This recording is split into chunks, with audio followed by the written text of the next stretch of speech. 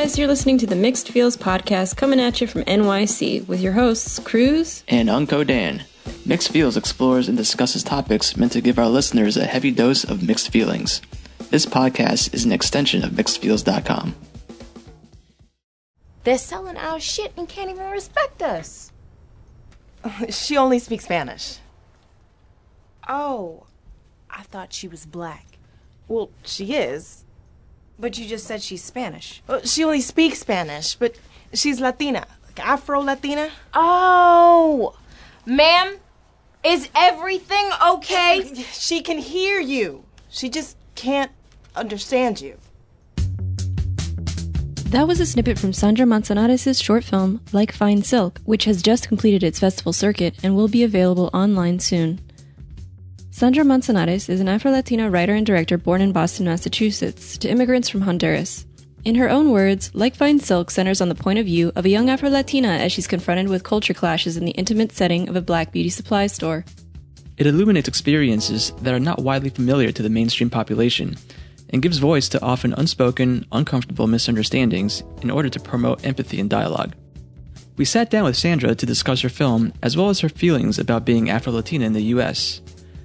We begin by asking her about her inspiration for the film, and whether or not she drew from personal experience. So what I love about your film is the amount of complexity that you're able to convey in expressing such a short amount of time. But I wanted to ask, to what extent is this film kind of representative of a scene from your own life? Well, it's definitely completely made up scenario in terms of like what actually happens in the film. It's made up also in the sense that the language barrier that one of the protagonists and mother's facing is not something I necessarily dealt with. Both my parents were bilingual in different degrees, so I never had to like be that person to translate. So that's a whole different experience that like I'm adding to it that I didn't have to personally deal with. But I know a lot of that's relatable to like a lot of first generation or immigrant students and kids that do have to like kind of be the parent sometimes and like be that ambassador. So I wanted to make sure that I put that in. I felt like it was a stronger choice, but I've definitely been places where people kind of don't expect that someone who has dark skin would be speaking Spanish like as a native speaker. But then on top of that, like feeling as though when you do talk about it, there's like a lot of questions that come up for it. It's always sort of like you're an anomaly, even though anyone who knows the history of Latin America would know that actually the majority of enslaved people went to Latin America. And so it makes sense that Latin America would have this really diverse body of people. And because the media doesn't represent it that way and they don't talk about it that way, people sort of don't ever make that assumption. Before we continue our conversation, we're going to give our listeners a little more context surrounding the problem Sandra just raised. While it is a historical fact that the transatlantic slave trade brought African people to both North and South America, many seem to have forgotten the African influence in South American culture and racial makeup. In a radio interview, Cuban-American actor Laz Alonso eloquently reminds us of this history.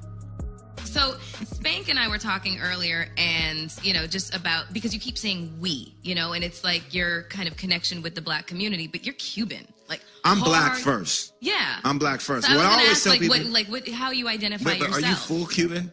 I'm full Cuban. I thought he was black too. I know, but I am black. No, everyone thinks that you are like black lineage. All right, let me explain how it works. We all come from the same root. It's just a tree with different branches. The same boat that picked up your ancestors picked up my ancestors. Only they dropped yours off here. They made a pit stop in the Caribbean and dropped mine off. Mm-hmm. But my ancestors still dealt with slavery. Mm-hmm. Still dealt with being, having their family and their lives ripped from them and having to come back from colonialism and slavery. And it's not just African Americans, it's Afro-Cubans, it's Afro-Dominicans, it's Afro-Puerto Ricans. Like, all these people got to get out of their colonialized minds and stop thinking, oh, I'm not this, I'm this. Surprisingly, even with this knowledge, there are many who still believe that Latinxs do carry distinct physical traits, such as having only light skin or long flowing black hair. This is most likely due to the fact that the media tends to be Eurocentric or colorist. To provide our listeners with a real-life example of colorism at work in the Latinx community, we're providing a clip of a well-known Dominican-American singer and artist named Amara La Negra, who is being told by a music producer named Young Hollywood that she'll need to change her look in order to succeed in the music industry. And just to provide some additional context, Young Hollywood is Latino, and Amara La Negra, while also being Latina, is very dark-skinned with an afro the size of her personality. Be sure to look her up after this episode. Here's the clip.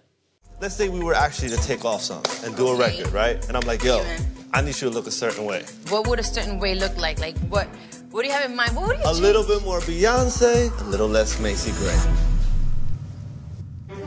You know, you gotta be a little bit more sensual. You know, the Afro thing's cool. Maybe we could do, you know what I'm saying, like a video here and there, certain looks, but, you know, maybe try something different looks. So wait, I don't get it. What does that mean? It's a seasonal thing. It's a seasonal thing. No. See, I like this. Go ahead. What does that mean?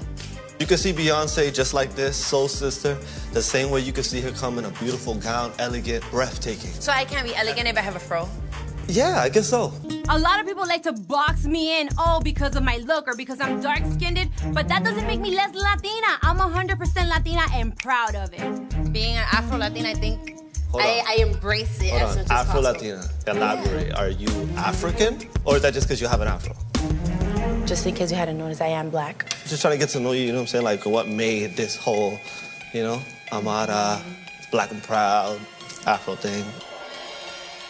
At the end of the day, in the music industry, they're looking for cookie-cutter poster childs. Not all Latinas look like J-Lo or Sofia Vergara or Shakira. So where are the women that look like myself?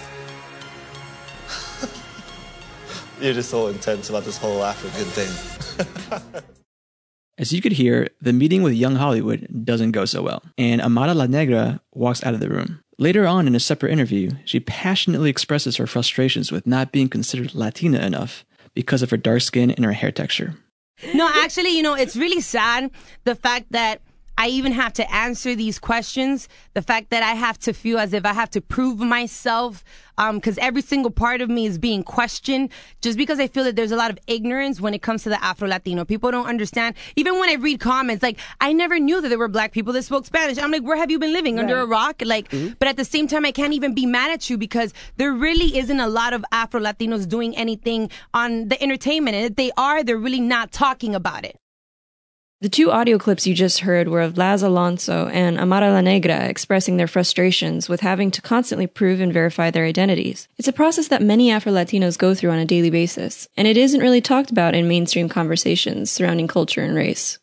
The other day I was thinking about it, that there's probably some sort of like psychological process that happens, I think, to people who always have to be explaining their identity as if it doesn't already exist. It's almost like you're basically having to revalidate yourself constantly, So like when people sort of ask me questions and they're like, really? Like, both your parents are from this place? Huh. I mean, there's just something, like, very simple about being like, my name is Mary Donovan, and I'm Irish, and I'm white, and people are just like, great. Like, you get to just be.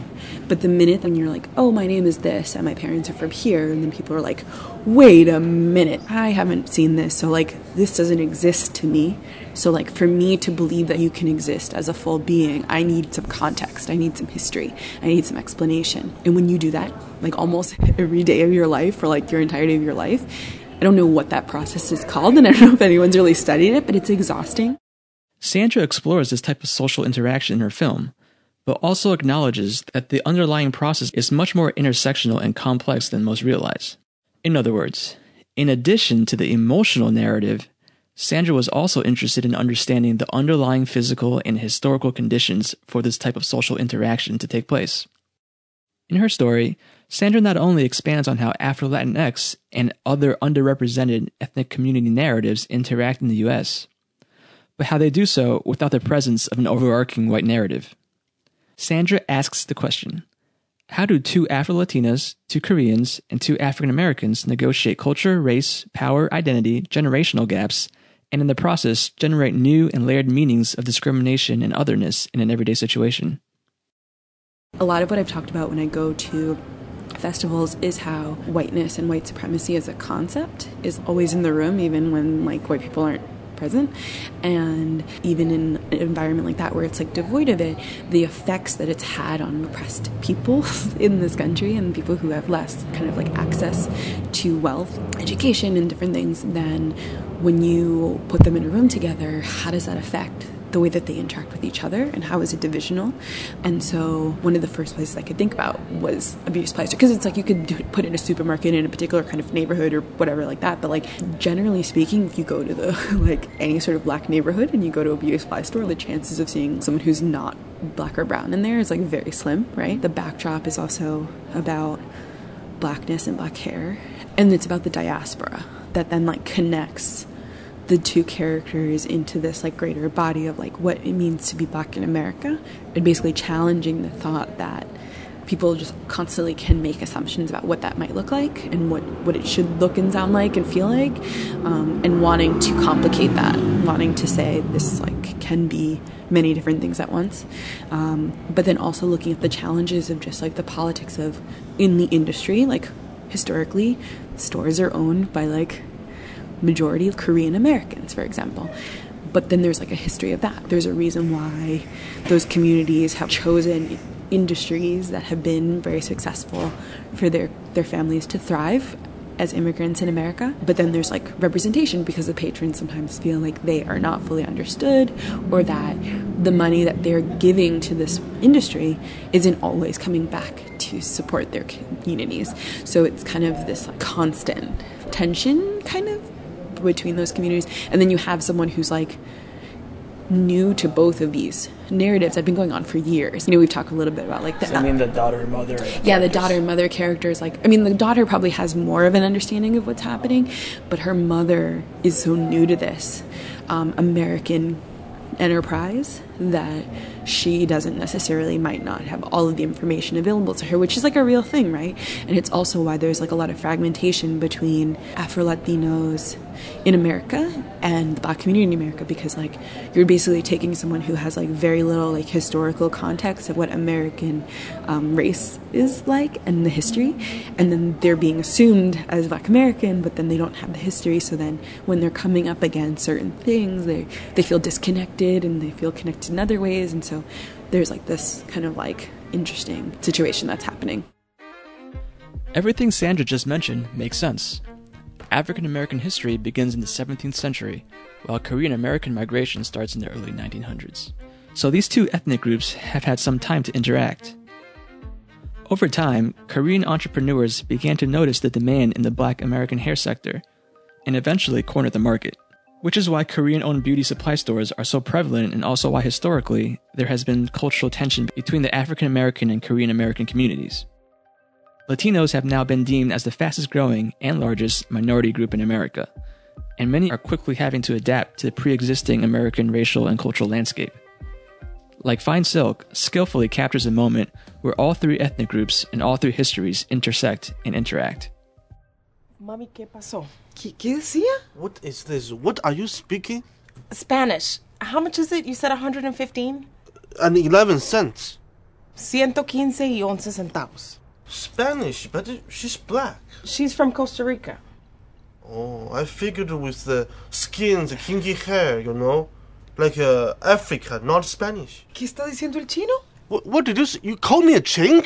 No, sir. She's just saying you're Chinese and Spanish. He was just asking about where you're from. I mean, él solo quería saber de dónde era usted. I'm Korean. I know. I mean, I don't know. I'm sorry. She'd get along better if she practiced on her English, you know? Hey, are you guys done yet? Almost. Sorry. This soundbite was taken from the climax of the film, where an intense encounter occurs between the Korean shop owner and Eva's immigrant mother. Eva's mother is unable to speak English, which frustrates the Korean shopkeeper, who is also an immigrant himself. In order to clear up the growing miscommunication, Eva finds herself juggling various identities all at once. As a Latina, translating for her mother; as a black woman, interpreting how others perceive their physical traits; and as an American, keeping the peace between the various cultures and histories swirling around her. At one point, it seems to be an unfair burden that Eva is the only one in the room inhabiting multiple perspectives at once, while everyone else remains firmly planted in their own. You just wouldn't think that the beauty supply store would be a place where where you would find where a single character is acting as like a universal like plug adapter or something. Yeah. Everything's like the Korean store owner, the uncle, and his niece, and then like, you know, the daughter's mother, and then the sassy woman, and then the other woman that was in line with the straight hair. Like they've all plugged into the daughter character, and she's the one that's like keeping it all together, and so it doesn't entirely just like devolve into chaos, right? And like pointing fingers, like, oh, you call me Chino or Chink or whatever, and like all that. And you feel the weight of that responsibility on the daughter's character. Yeah, can you tell me more about that? Like, what was it like to write that scene? How much do you identify with that daughter's character, especially that specific kind of moment, the energy in that moment? Like, I think to some extent I can, maybe that was me like translating a feeling of like how I feel in terms of having to be a lot of things at the same time, having to kind of keep a lot of perspectives in mind at the same time. I think it's made me more empathetic, I think, to when I see people being misunderstanding, but at the same time it can be frustrating to feel as though you're constantly having to adapt when other people can kind of stay in like cemented in sort of a one perspective, and that you're kind of being dragged into like, well, I'm proof that you can think this way, or it can be this other way, or that it can be both at the same time. And so I think like struggling with that has always been kind of a thing for me in general, in terms of like, what do I call myself when people ask me what I am, and like, how do I identify? And then just like where, I mean, I fill out forms all the time where I'm like, I don't really know what this is, and it depends on how the form is constructed and who's collecting it and how much they really care. So I don't really know. Like sometimes I'm just like, this isn't really reflective of anything. You just want to have something that you can say XYZ, but my experience is so like individual that it can feel really random. There's a lot of what you're seeing right now is like a lot of boxes will just ask about your ethnic identity if you're Latino, like if in any capacity, but they never ask about your racial identity if you're Latino, which is like a weird kind of thing because I recently it was like a Latino magazine in Boston where I'm from, and they contacted me because I was screening in Boston, and they were like, we'd love to do like coverage on it. And so there was a woman from Latin America, and can't remember what country she's from, but like on the phone I was like, I can tell you're not black because she had all of these questions about like, so what is it with black hair? And I was like, okay, like clearly she grew up in Latin America where there was probably someone of like Afro descent in her community, but she seemed so removed from the political understanding of like what black hair has been considered, how it's been categorized and treated, and like just the efforts that black women have to go through to sort of even compete in like America and like in the workforce or like school. So there's just so many things, right? You could write books and books and books on black hair. Even though Sandra and this woman are both Latinas, there was a feeling of exclusion or a gap in lived experience, specifically in regards to the topic of hair. Sandra and this woman could not entirely relate with one another despite both being Latinas, because the woman did not share the deeply painful history and experience that comes with having Afro-textured hair in a Western society that values straighter, flatter styles. The history of black hair in the United States is long and complex. Just as Afro-textured hair has been stigmatized in the United States, it has also been seen as a negative physical trait across the globe. The curly and natural hair movement is one of the latest attempts to reject Eurocentric beauty standards and to encourage women of African descent, or any woman with curly hair, to celebrate their natural hair texture. Elizabeth Acevedo, a New York-born and raised Dominican poet, beautifully captures the Eurocentric standards of beauty within her own community in her poem titled Hair. Here is a clip of part of her poem. They say Dominicans do the best hair. They can wash, set, flatten the spring in any lock. But what they mean is we're the best at swallowing amnesia. in a cup of morir soñando. Die dreaming, because we'd rather do that than live in this reality caught between orange juice and milk, between reflections of the sun and whiteness. What they mean is, why would you date a black man? What they mean is, a prieto cocolo. What they mean is, why would two oppressed people come together? It's 2 times the trouble. What they really mean is, have you thought of your daughter's hair?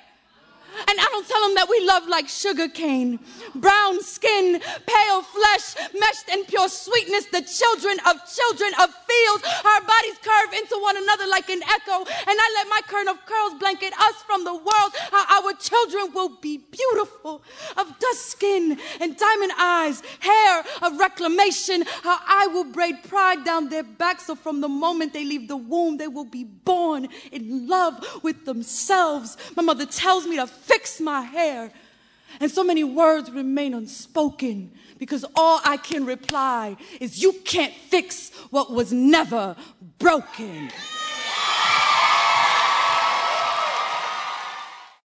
I feel like that was where the divide is, right? Because it's like, yeah, we could both be like, yes, proud Latinas, but then she's like, so what's all this with, like, what's the big deal with hair, you know? And then it's like, okay, we're very different, and now I have to go back and like re-explain history, and then come at it from like so many different angles just to kind of get you to understand like the depth of it.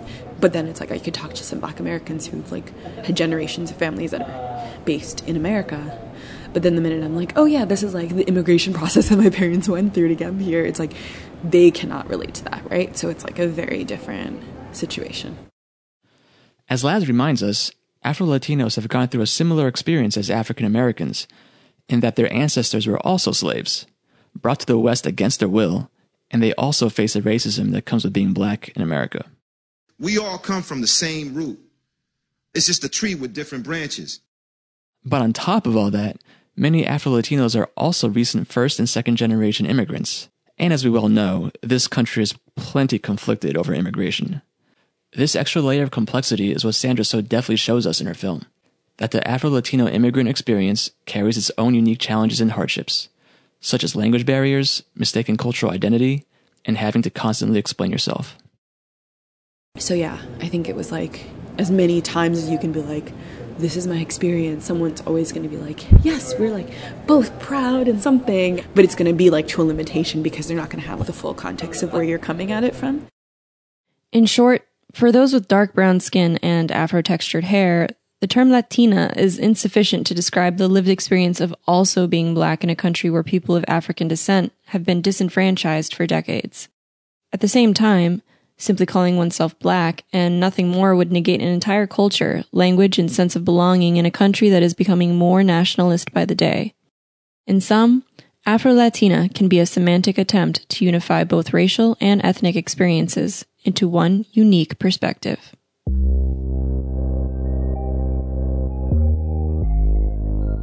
The two main characters in the film are Ava and her mother. They are played by Tiffany and Shirley Campbell, an Afro-Latina mother-daughter acting duo, each with dark skin and locked hair. According to Sandra, since the stereotype of Afro-Latinas is to have lighter skin and longer free-flowing hair, she made a conscious decision to challenge common perceptions of Afro-Latinas even further by casting these two women. The decision to cast two Spanish-speaking actresses with prominent African heritage was a deeply intentional and political one, which Sandra hoped would visually disorient the viewer's pre-established categories. It was interesting because when we did get the cast that we'd got, it helped to play off the fact that both of them had locked hair naturally, and it sort of changed the nature of even just how we see Afro-Latinas, and you're just disoriented. Like, I remember I showed it to a professor, and he just was like, wait, what are they, like, are they speaking Portuguese? The assumption wasn't that. And I was like, yeah, the minute that you see their images come on the screen, and you're like, oh, I guess I know who they are. And then you're like, oh, wait, no, I don't know. Where are they from? Who are they? Like, I'm confused. I think it makes a choice that's like an extreme visual choice that can be very confusing to people. And I think it's like great because I'm like, I walk down the street and I assume anybody can be anything. Because that's like where I sort of, that's like my upbringing, is like to understand that. But other people would be like, oh, I know exactly who you are, you know? And then the person's like, no, I'm not. And then the people are just like, what? Blew my mind, you know. Having to constantly explain and verify your identity is existentially exhausting. How much interpersonal identity colonization can one take before one's had enough? Sandra captures the existential exhaustion this creates in Ava from the opening shot. Ava and her mother are sitting in the car about to enter the store. There's a pause, as if Ava knows what's about to go down, and she wants to avoid it with all of her being. Mami, ya le dije que trajera tarjetas de crédito, es menos confuso. Sí, pero yo siempre pago con efectivo, Eva. Es más seguro. I hate this. ¿Qué dijo? Nada. In the opening line, when the main character talks about, she just says, like, I hate this, right? I think there's an element of, like, shame. Like, I think that what she really wants to do is, like, be kind of in the cut, right? She doesn't really want to be the focal point of attention, which is, like, the actual thing that she gets, right? Like, so at first it's like, God, like, can you just, like, bring a credit card, like, or use a credit card for once? Like, then it'll just be simple. We'll get it in and out. No one will notice, right? And then really it's, like, a symbol of the thing she doesn't want people to notice is, like, that they have this complex kind of identity, right? And that, like, she doesn't want to have to, like, be in the middle of it or, like, explain herself. But, like, that's the thing that she ends up having to do at the end of it. And so something that people might see as very simple, like, everyone just goes to get hair products. But, like, that's a very, like, political decision about, like, where and how you're doing that. There's a lot of choices being made and a lot of, like, political kind of, like, I think processes that you need to go through to decide what choices am I going to make for myself, where am I putting my dollar, how am I using that dollar, are the things healthy for me, are they supportive of my community, of my self-identity. So there's, like, a lot that, you know, she sort of leaves, like, you know, discombobulated, I think, at the end of it. But I think she feels like, yeah, this is kind of what I was afraid of, and it happened, and, like, but we're still standing. Those of us with complex, non-singular identities are familiar with this struggle of having to inhabit multiple spaces at once, see from multiple perspectives, and be empathetic to all. Often it means holding our tongue, being patient and strategic, to allow others to play out their all too familiar prescripted biases.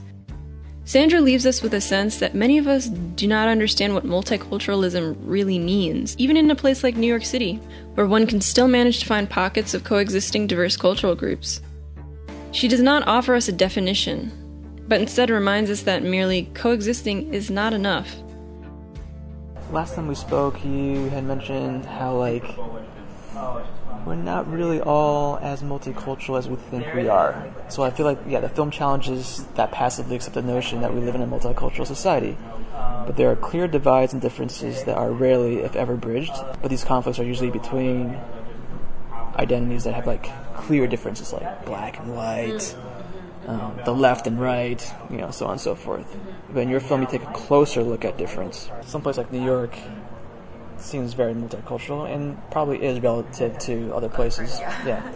But a lot of times it seems more and more like just a bunch of isolated, separate individuals that kind of live among each other, don't really interact. Tell me more about what inspired, I guess, from like from that perspective, from like perspective of challenging this notion of that we're multicultural. Here's the thing: there's like more access to enclaves because there's just so many people. Those enclaves exist in other cities. They're just much smaller, right?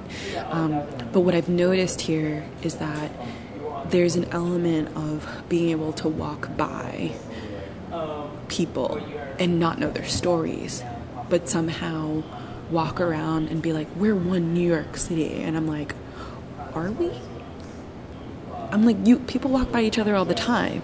And there's a way to ignore it, and that has to do with like race and class and all kinds of other things. And I feel like unless people really push themselves to bridge out, like you could live in New York City and be like, yeah, like I love it, it's so diverse, and like, but your world is actually not, right? Like the way that you actually understand every day someone else's experience that has nothing to do with you is not, right? And so just because you take the train and you're taking the seat of Bed-Stuy does not mean that you understand like what it means to be X number of things, right? So yeah, I think that when I came here, I was kind of like very critical of the way that other people see other parts of the country, because I was like, at least those people can say, I don't see enough of blah, blah, blah, blah, blah. But then you're in an environment like New York City, and it's like people think that just seeing it in passing is enough to give them a sense of empathy for another human being's experience. But really, like, the average person is just living in their same routine, on their same, like, whatever their, like, you know, narrative says that they're going to be doing, that's what they do. So if they go to, you know, spin after work and then they go home and they have cocktails at like a nice like gentrifying bar, like that's their reality, and they don't actually have to empathize with anyone else. Experiencing each other from afar and then retreating to our own cultural enclaves to share our experiences, whether in person or on social media, does not foster the exchange of ideas and thought necessary to transform and elevate how we relate to one another. Whatever sense of multiculturalism most of us assume exists is merely one that conflates the appearance of diversity for the wholesale acceptance of differences. It's diversity without bodies. As Sandra alludes to, empathy plays an important part in moving beyond mere coexistence. Too often, and unfortunately, what we feel as empathy towards others is merely the fears we see for ourselves. This is empathy for the idea of oneself as the other, but not that person, him or herself.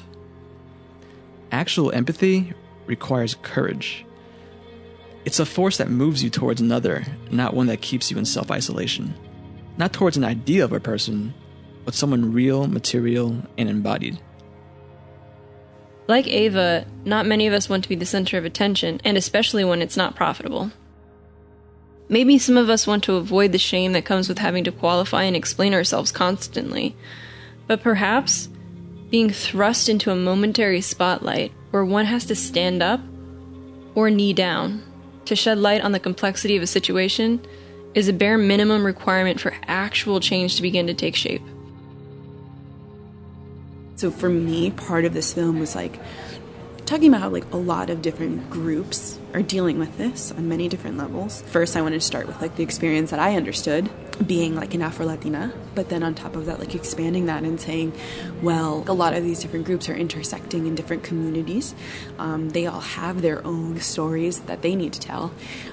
So it's not as simple as just saying like this story matters, but you know, these other stories are also part of the conversation, and because they are interacting daily, it's important for me to see that. And when we started showing the film, I would get a lot of people come up to me after the fact and talk about how this was like their daily experience. Whenever they go to the store, like they've seen it happen, they've been through it, they do this for their parent, they've experienced discrimination, whatever it is, you know, like there was like all these kind of connections to it. So I felt like it definitely strikes a chord with people who don't really get to tell their perspectives and be like, I can be this and many other things, and I could be working through my English, and I could be misunderstanding other people, and I could be judgmental but also being judged. Like there's like all these nuances to like living in the US as like a person of color, an immigrant.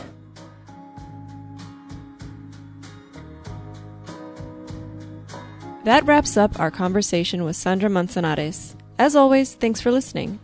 Stay tuned for our next interview with Caroline Mariko-Stuckey, a Swiss-Japanese filmmaker based in New York City. Caroline talks about growing up mixed in Switzerland, the difficulties of being gay in Japan, and how these experiences are expressed in her films. And remember, this podcast is an extension of our site mixedfeels.com. If you have any questions or comments, feel free to write us at admin@mixedfeels.com or hit us up on our Instagram pages. We look forward to sharing more with you on our next episode. Until then.